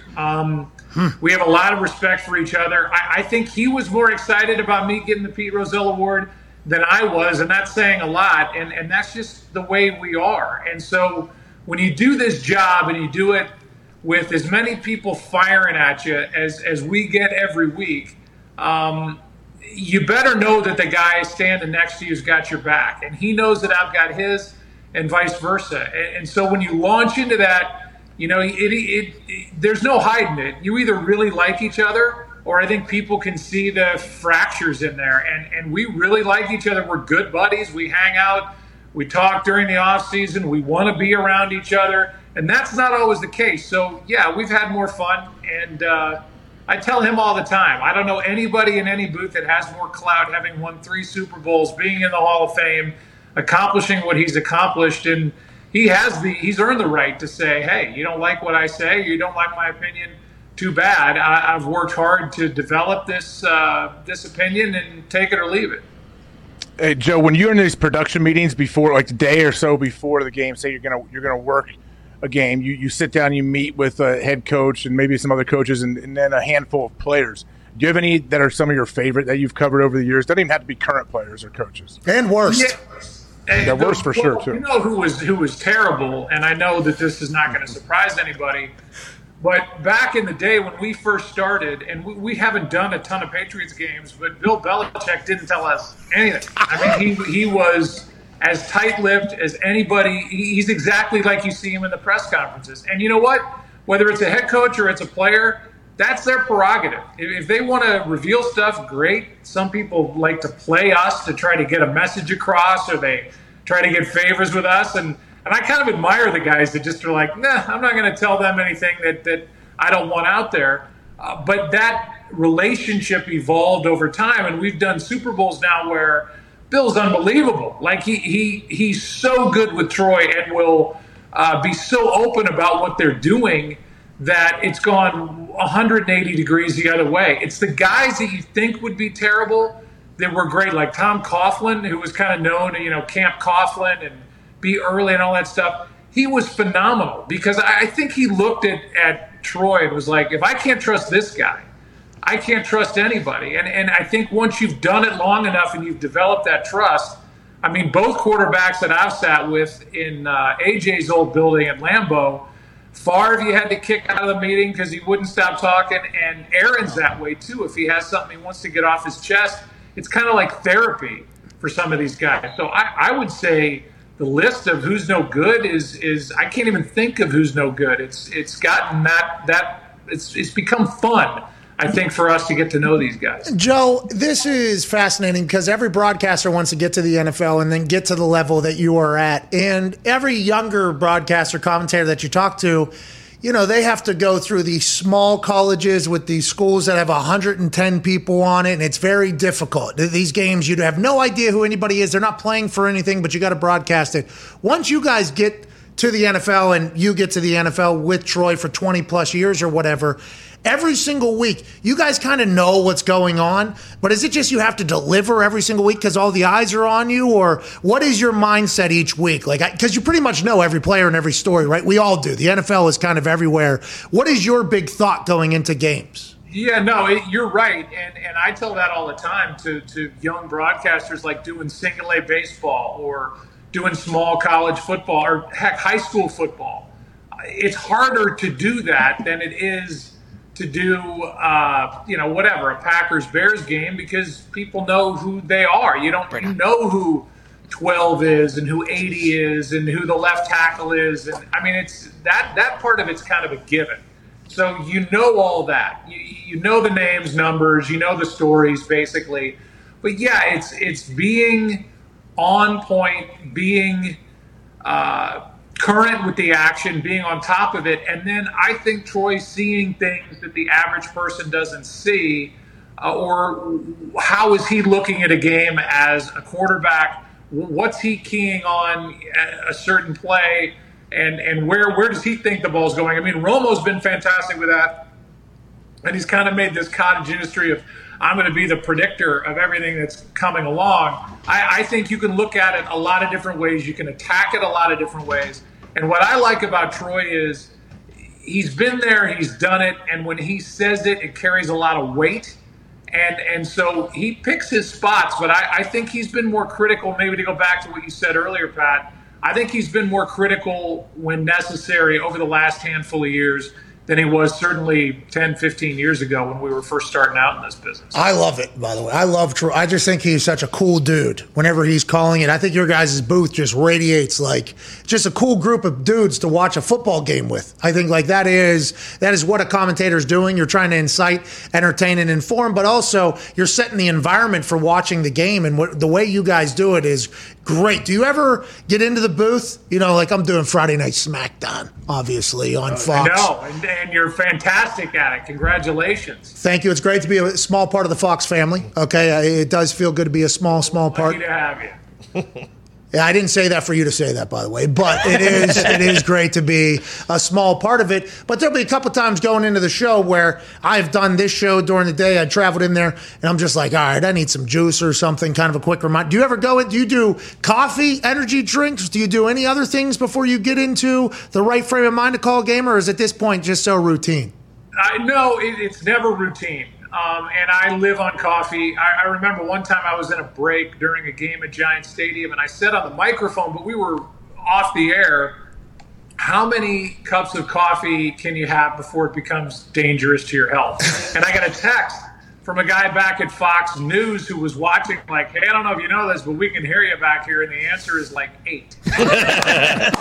I'd gotten past 8 a long time before that. I got into a lot of trouble about a year or so ago during the pandemic and I said this on Howard Stern when I was on Howard Stern's show, I used to, like I would say 2015 and really 2014 and 15, I would send the runner out to get the biggest beer in the stadium, and I would have the beer sitting there as like a visual cue to just chill. So yes, I drink a lot of coffee, but no, it's never just routine. No, I'm never just mailing it in. I care a lot more than anybody has any idea. And sometimes when it gets a little intense or I'm a little tight, I'll look at that beer, I'll take a baby sip of it and go, we're just doing a game. Have fun, relax. And I would suggest that to anybody. Like, have whatever you need to have around you to kind of pop that bubble of intensity and let yourself relax. And it's something that I did then. I haven't done it in a while, but I'm not saying I won't go back to it, because when I feel run down and I feel like, oh my God, this is a big game. That's when you got to just remind yourself you're just doing a sporting event and you better treat it appropriately. And what about for Jeopardy? I believe the episodes that you hosted are this week. Did you bring a beer bong in there or something? Yeah. They have them just laying around on the set. No, I mean, that was intense. That was different than anything I've ever done. And to walk out on that stage and make it feel like it's your show, even though it's not, it's the furthest thing from it, took a lot of acting. And I got out there and the nerves were bouncing around, but I saw episode 1 yesterday on Monday. I did it like 4 months ago, so I didn't remember, the specifics of the show. And so watching it after that much time had elapsed, I was able to kind of sit back and enjoy it and go, okay, it looks normal. It doesn't look like I'm out of my depth. And that's really, I tried to have some fun with it, which I do during the course of the week. I tried to throw in a couple of lines here and there. And that's how I wanted to do it. I was like, I'm only going to do this for a week. So if that's the case, then go do it how you want to do it. And I'm really happy with the way it came out. But trust me, guys, I was nervous going in. Well, you're a great actor. Maybe you're a thespian. You don't even know it, because I watched last night. I'm a big Jeopardy guy. I watched last night. I thought you crushed it. I thought you did really well. Yeah, I just wanted it to look like I'd been there before, and I hadn't. And I am a Jeopardy fan. I'm somebody that watches the show if I come across it, but I don't like being reminded how dumb I am. I don't like when they get past like the $200 clue and I'm completely lost. So I'll watch for a while and I'll flip it on to something else. And then when you're going to host it, then you've got to start watching it differently. You've got to watch, how do they go to break? What are the segments about? How do you get into the segment? How do you come out of it? What's Final Jeopardy? What are the mechanics of that? We all know what happens in Final Jeopardy, but getting it in chronological order and doing it in a way that the hardcore Jeopardy fans want it done, it took some effort, and that was the biggest challenge of all of it. So I'm just glad the way it turned out, and I feel like I represented myself well. Well, not only yourself, you're representing the sports stooges well. You and Aaron both. I appreciate it, because that's the nerd Super Bowl. You know what I mean? Like, that's the nerd Super Bowl. Sports people are dumb. We get thrown in there. You, Aaron, crush it. We appreciate it, Joe. Want to let you know that. We really appreciate it. I'm carrying the banner for all of us, mildly not that smart guys. Bingo. I was a solid B- student. A lot of that, I like to tell myself, was because I didn't try so hard. And I put everything in perspective back when I was 15, 16, 17 years old. Truth of the matter is, I'm just not that smart. Yeah. And to be able to host that show and make it, but I've got all the answers. I've got everything in front of me. So my mind works in a certain way where I could pull that off. But if I was on the other side of the stage, it would have been ugly. Yeah, me too. I'm a Wheel of Fortune guy myself, if I was to be a participant. But I'll watch our super nerds battle for who's smarter on Jeopardy every single night. Go ahead, Ty. Joe, because you have done, the biggest game in every sport, and you just said, that you still take it very serious, do you still get excited for stuff? Like, for example, I think you're doing the Field of Dreams game on Thursday. Like, will you get excited for that, or is that just like a business as usual, another day at the office? I cannot tell you how excited I am, and I'm getting more so every day because I just got the pictures today of what it looks like.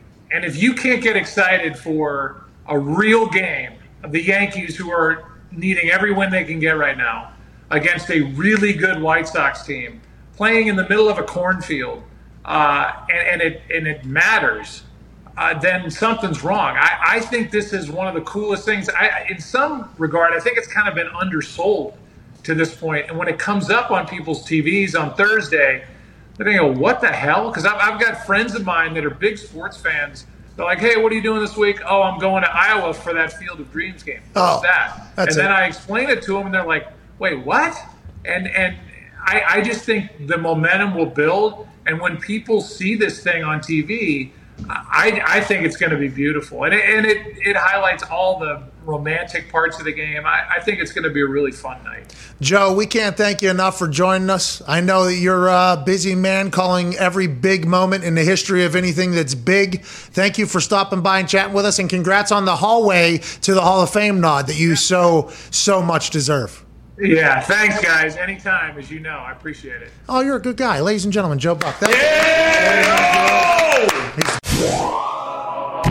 So sorry to interrupt, but don't get stuck doing the same workouts, okay? Making progress towards the future you means overcoming new challenges. There's no perfect body that everyone can achieve, but what we can do is continually become a better version of ourselves. FitBod creates a fitness program that continually adapts with new exercises and dynamic intensity that adjusts to how you're progressing. So you'll be challenged to meet your goals at your own pace. FitBod is a beautiful thing because they, calculate that you could be different than everybody else, because guess what? You are different than everybody else. Whether you're exercising 3 days a week or twice a day, every workout is scientifically proven to be better than the last. No equipment, no worries. FitBod has body weight routines for those looking to get fit at home or on the go. FitBod even has HD video tutorials to make learning new exercises a breeze. Personalized training can be tough on the budget, but FitBod is only $9.99 a month or $59.99 a year. Sign up now and you'll get 25% off your membership. Pick up the pace on your fitness journey with FitBod today, and your future self will thank you. Get 25% off your membership at fitbod.me/Pat. That's fitbod.me/PAT. 25% off at fitbod.me/Pat. This is really cool, really awesome. Now's the time to get into shape with our friends at FitBod.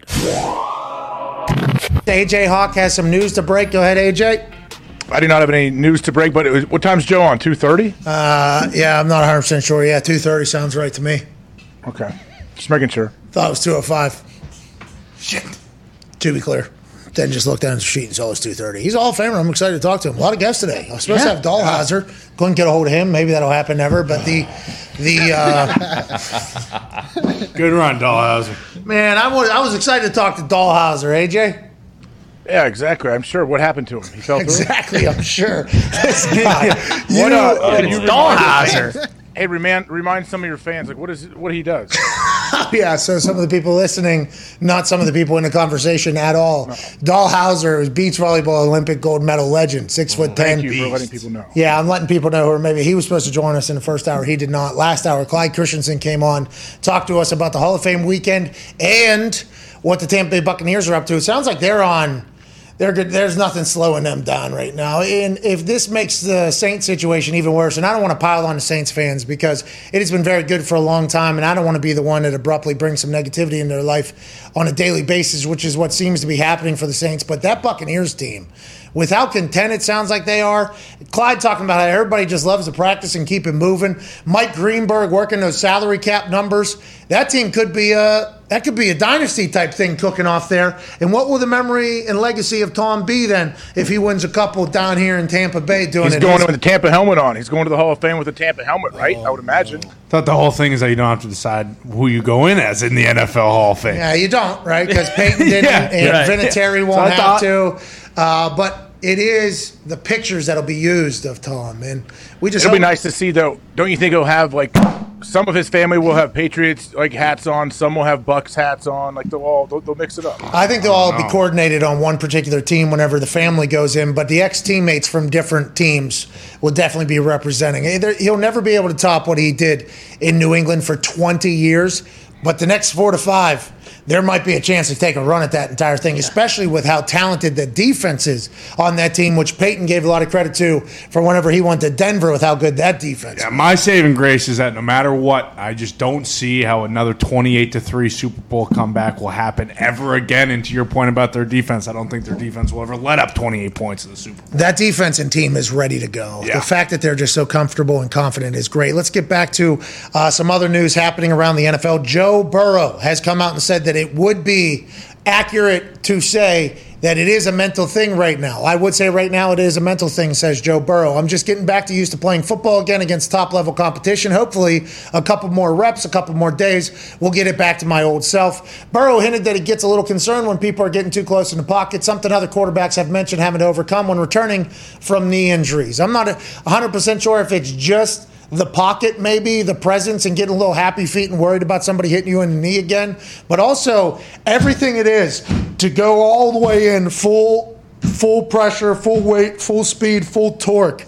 That is something that is not easy to get over the mental hurdle of, especially your first big-time surgery, whenever you got a lot of people telling you it's not going to hurt, you're not going to hurt yourself any worse, you'll be okay, you'll be back in that. That is a tough thing to do. Joe Burrow's an Ohio kid. He'll get through it, right, AJ? Yeah, of course. And I think I mentioned this on the show a couple months ago. It's when people are coming back from ACLs, especially their first ACL tear, a huge hurdle is that mental hurdle of saying, all right, I can go all out, I can still cut, and it's not going to pop on me. And I think Joe is saying, when I'm in the pocket and there's bodies around me, it feels kind of weird. I'm not exactly sure how I'm going to respond or how my knee is going to respond, but it sounds like he's going to have it all figured out here within a week or two. And it hurts, too, by the way. There's little moments where your scar tissue catches or something happens that you haven't done before, and there's a little bit of a worry. There's a little moment where you're like, "Oh no, am I going to do this?" All that. Or did I do it again? Yeah. Oh, did it happen?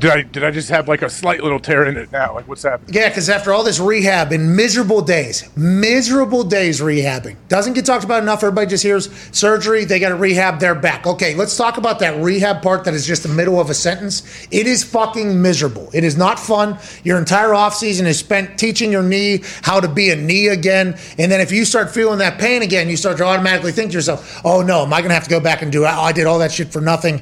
It's not an easy thing to get over. It's not an easy thing to get over. Feels like he knows that he's back on track. He might be getting a little bit more comfortable with each passing day, but for Bengals fans, let's just hope they maybe get him an indoor practice facility so his joints won't get beat up whenever it's freezing cold outside in the middle of the goddamn winter. And obviously, Joe and Jamar have a great relationship, but do you think deep down he really wishes that the Bengals did end up taking Penny Sewell with their draft pick instead of going with the wide receiver? How's Sewell doing up there in Detroit? Is he just mauling folks? Mauling people. Love him. Yeah, man.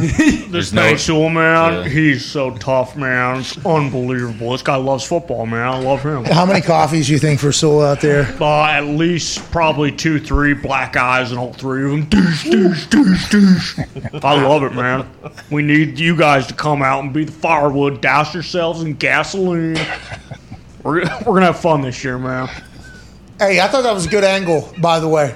The bonfire angle. Yeah. For the promo he cut. I'd never heard it before. I'd never heard that angle before. I was excited to see where he was going to get to because he did mention the beers, and the music playing, and he got through there. And then at the end, he said, we're going to start, and then you guys will throw the gasoline onto the fire. Right. That's what we need out of our pride. That's what we need out of the fans here. MCDC, every time he grabs a microphone, says something quotable, and I will forever be thankful for that. I hope the Lions win this year so we can continue to get pumped up MCDC, as opposed to the MCDC that might have to happen if they don't win, talking about what went wrong. owning it himself. This is my fault, man. This is my fault. These guys fought so hard, man. Listen, I know we got beat by 6 touchdowns, man, but these guys, man, they love the game. And we'll get it right, man. We'll get it right. That's good. It is. It's so good. How tough is it, though? How many NFL head coaches would you feel confident giving them a mic and saying, all right, here you go.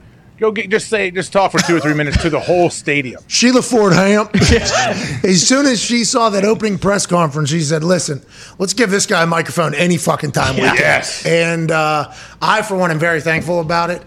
But Ty has really been honing in on the MCDC because I think throughout the year there's going to be a lot of moments. I think so, too. I think so. Hey, Ty has another new one, too, doesn't he? I heard him do another one. I forget who it was, but it was great. Oh, I can't wait. What does that mean? No, Ty was doing someone like someone that is not like a Jay Glazer or Mel Kiper and somebody else other than MCDC. I forget, Ty. Who all do you do right now? I don't know. What are you alluding to, Hawk? What are you trying to get I'm us trying to into? figure out who the other impression was that I heard Ty do it. And I was like, geez, that's another one that he has dialed in. I think Foxy's right. I think Sirianni was the one he did. Yeah, He did that yesterday. I'd never heard that one. There's no way AJ heard that one. Didn't you just do it did you do it in here? I heard Sirianni. Yeah, I did it in here. Is that your is Sirianni who you're referring to? Yeah, I was Sirianni because I saw Ty talking about it, and I wanted to set Ty up with Darius Leonard because Ty was annihilating Sirianni, and Darius has backed Sirianni big time and like defended him. Oh, see, that's a deep cut right there. I did not, I didn't get the chance, but I was going to try to set Ty up to where Darius would get real mad at him. Oh, so you were trying to set up Ty to potentially bury Sirianni in front of the guy eating Lunchables who just signed for $52 million? Guaranteed, yeah, 95 overall, yep. That's why this show is Here we this go. show. We got a guy trying to start shit from hundreds of miles away. Okay, with somebody else. Did you bury? Oh yeah, you called him. Oh yeah, that was on this show. You killed him for like 15 minutes. Yeah. I forgot about that. Making MCDC look like Tom Landry. Well, I forgot about that. You did. Sirianni, did he deserve that? It was the voice too that you did. Oh yeah. So, look at a guy like Kobayashi, okay? He breaks the hot dogs in half. He dunks them in the water that he had, and that water is room temperature. It has specific water, and what I mean by this is it's the little things. That's how we are going to win football games. Oh, yeah. And that's basically what he said. It made absolute no sense. It's complete gibberish, but I hope the Eagles do well this year.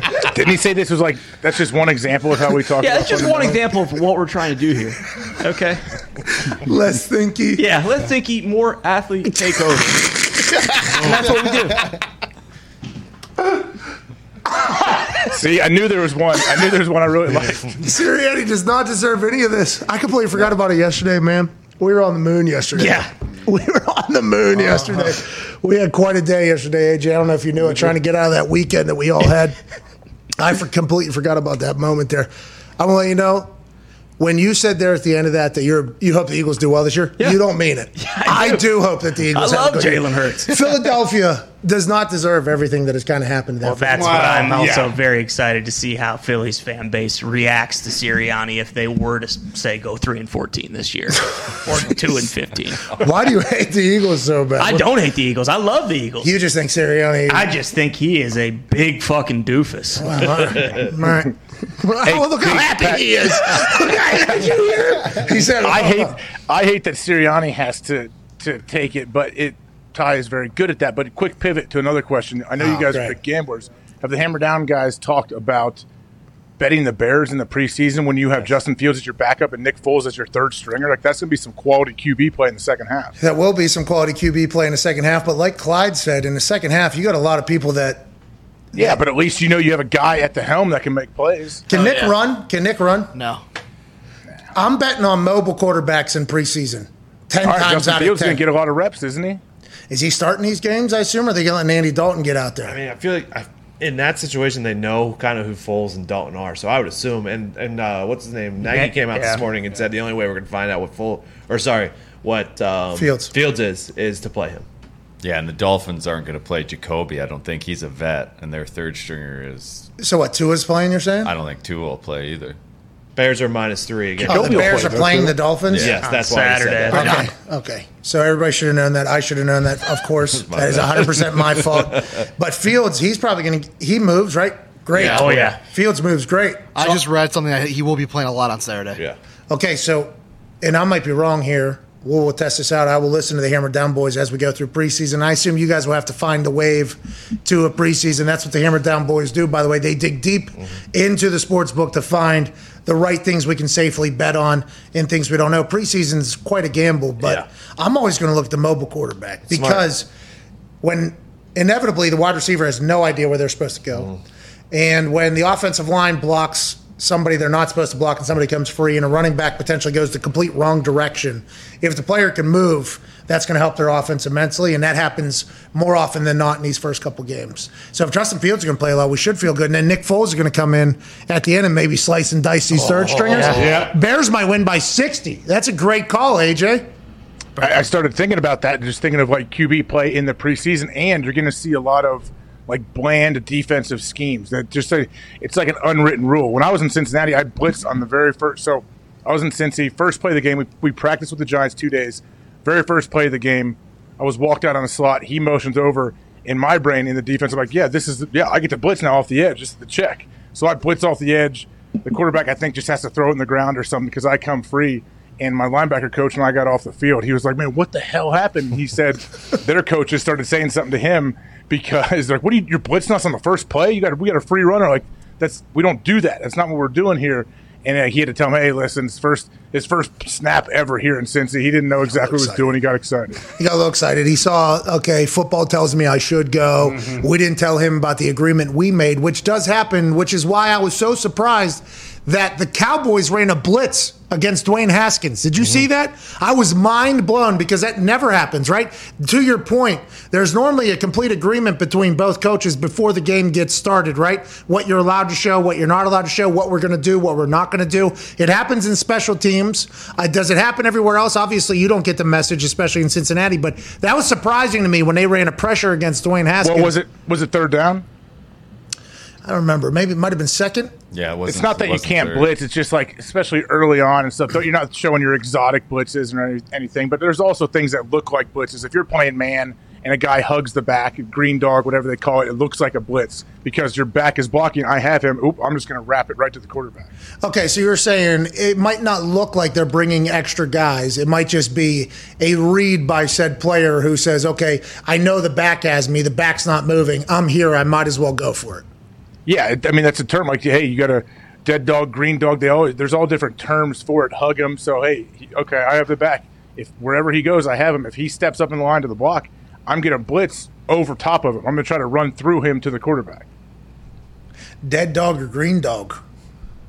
Green dog a lot, people. Were you a green dog out there? You were a green dog whenever they motioned in and you kind of called your own number there. You were a green dog in it, weren't you? You son of a bitch. Hell yeah. I think we just said we'd hug the back. Oh, who's green dogging then? Who said green dog? Just depends what scheme you're in. Some schemes say green dog. Is Mike McCarthy? Everyone has their own language. Mike McCarthy, big green dog scheme guy down there on the defensive side of the ball? I don't know. He didn't do a whole lot with the defense when I was in Green Bay, but he's probably a green dog guy. Dom Capers a green dog guy. Mm-hmm. Big time. Yeah, Dom doesn't care. As long as you get the job done, you can call it whatever you want. Find out about Big Night. Well, who's calling it green dog then?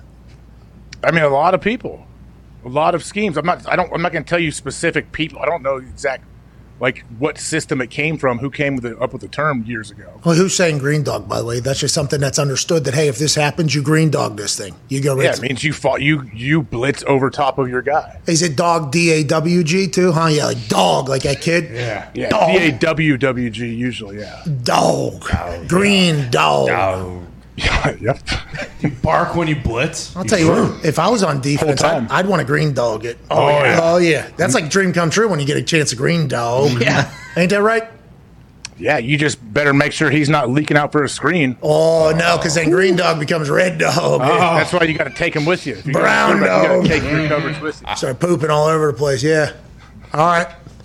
I learned more about football from talking to you in a couple minutes than I have in my entire life. I really appreciate that. I did not know that we had green dogs out there running around making plays. I've learned a lot more about the kicking and punting game from you that I never even thought of when I was playing. Look at that. Maybe could have been a better teammate to all your punter friends. I was always there. I was always there in the special teams meetings. I just your little tricks and intricacies. I knew somewhat, but I didn't know how much it was on the snapper to get the laces right.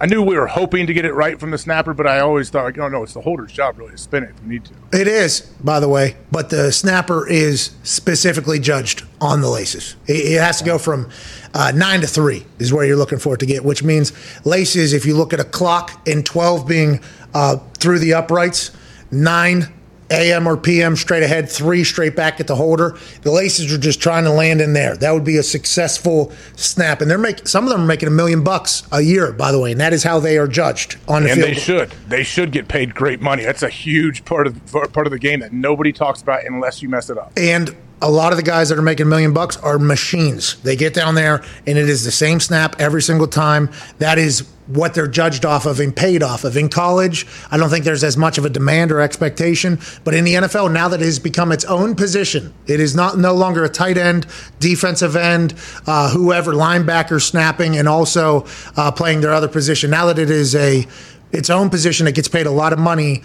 and they do a great job and are a massive part of everything. That is how they get judged. And every once in a while, I have somebody tell me, hey, you're wrong. I mean, whoa. It's like, all right. Go back to Matt Overton and ask him if he got blamed for the laces or not. He very rarely had a miss. That's why he was around for so long. But when he did, that was like he hung his head. Like it was like you know what I mean? Like that's a big deal. Didn't do my job. Miss kick. Were you a backup long snapper? No, I was never a long snapper, actually. 5th overall pick. With how athletic you are at linebacker position, you would normally get asked to, hey, let's see if this guy can throw a ball between his legs upside down quarterback or not. I mean, there's that one game where he didn't play against the Eagles, requested a trade right after. Oh, yeah. You know what? Fine, put Hawk out there. He can play. Let him run. If you don't think I can play against a spread offense, what do you even have me here for? What's the point? I was a 5th overall pick. Put me on the fucking field. I'll make plays. I ran a 4-3. You remember that? Yeah. Mm-hmm. What do we do? You're subbing me out for somebody that's slower than me, dumber than me, and worse than me? Okay. Well, I'd like to get the fuck out of here. Trade me. No, I didn't say that. That's not what I heard. No, I don't know what you heard, but yeah. Other people said it for AJ, by the way. I think is kind of the. Are we serious? We're not playing this guy? Why aren't we playing? He's our fastest guy. Pistol from the sidelines. Oh, pistol! Put my fucking son! Over and over again. Was it in Philly or never happened? Was it in Philly or was it in Green Bay? That game. That game was in Philly. Okay, so imagine if it was at Green Bay and he had to just wear a hoodie and stand on the sideline in Green Bay in front of all those Packers fans. Oh, the hair, too. Oh, and everybody in the fans. Why is AJ not playing? What the hell? That guy's like that's one of our franchise players. Why is he not on the field? Let the fucking hawk fly. Mm-hmm. That bird's too slow, they said. Can't keep up with the eagle. Signed that was back when Marshawn was on the Bills then. Like, people forget his career with the Bills. Hey, I don't. You ever seen the clip of him kind of becoming one with Buffalo and going to the Applebee's? Yes, the best. Yeah, he's the best. He is the absolute best. Big Ben had to talk about his... All right, let's start that over again. We can't begin it with an uh-oh from Toxic, Ohio. Big Ben Roethlisberger has addressed his offseason, okay, and everything that he has potentially changed or not changed. The big conversation coming out of Ben's camp allegedly was that he has a stricter diet than Tom Brady. Then mixed reports were coming out after the first day of camp when he wore a shirt that said different, and then people said he hasn't really changed much, but he is in better shape. Now, Mark Mask is reporting from their story, and their story is one that you need to read. Have to.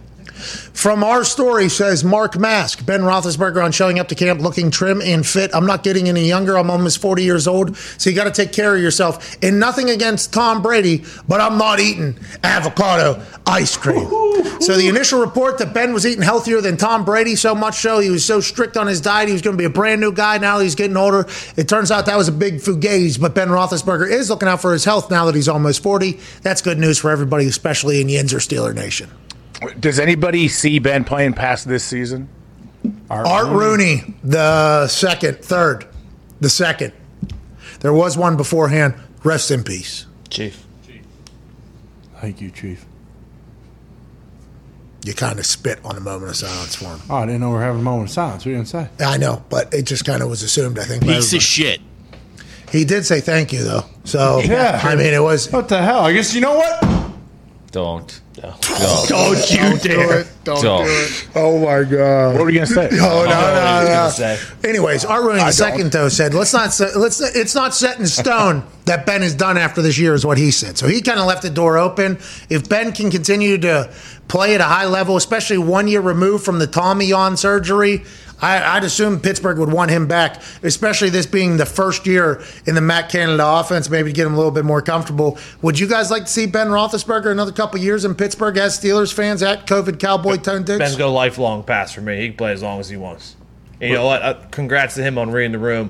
Hey, Yinzer's like that I'm taking care of my body, but they don't like avocado ice cream, so I ain't doing that. Yeah, there was no avocado ice cream is what Ben Roethlisberger's saying. I ain't doing any of that. It's the same old Ben, don't you worry. But what if he comes out and fucking stinks? Have we thought about that? He's not going to. By the way, Ben is a good quarterback, great quarterback, going to end up in the Hall of Fame. He'll be able to figure out how to make plays, I think. But there were some games last year where that offense looked despicable. And I know Randy Hazard is gone or whatever, but the thought of Ben maybe having a rebirth this year, that's the kind of the thought in Matt Canada's offense, especially with the jet sweeps and everything. Yeah, just like Tom stunk with the Patriots the last year that he was there, and then he was great and won the Super Bowl. That's what happened with Ben. Same building, though. What do you mean? Tom goes to a new place. Different OC. Different offense coordinator from the same, though. Isn't he from the... He's not from within? His first year there was last year, so... Tampa fucking Connor doesn't know. Hey, don't forget, every time you hear that, you did that. No, I didn't. I'm apologizing. Yeah, you did. I apologize. I apologize already. BR McAfee. That's what I'm gonna start out with you. Because you're causing this guy, everyone who I know probably. What are you pointing at me for? I haven't said it once. I haven't called you that. I haven't either. I've stopped saying that. I wasn't No. I apologize. You walked all the way up to it, and then right when you were about to say it, you said, you know what? I'll let someone else do. No. Yeah. And then 3 callers in a row. I mean, what's wrong with being lumped in with greatness? Well, the issue is for Connor, Matt Damon amongst other reasons, but also other You can't be saying Matt Damon's name. Other Boston legends and icons that started supporting Tom Brady over the Patriots really ruffled his feathers. Big time. He was so mad. That's bullshit. And me and Ty had to do a full, didn't he want to see Tom win a Super Bowl last year as Tampa? It made us think that. So I don't think he has gone to the extent of ever saying that he hopes Tampa would beat New England. He's never said that. No. But the Tampa The only thing I said last year was Brady can't win a Super Bowl because of the Peyton Manning effect that happened with Indy. Is your microphone off, by the way? I hope. Probably. I think it is. Tampa's nice, pal. You're going to love it. That is not comfy. That is not comfy. Ballets are awesome. Oh, don't drag me into that. That is not comfy, by the way. That was a deep fake back there.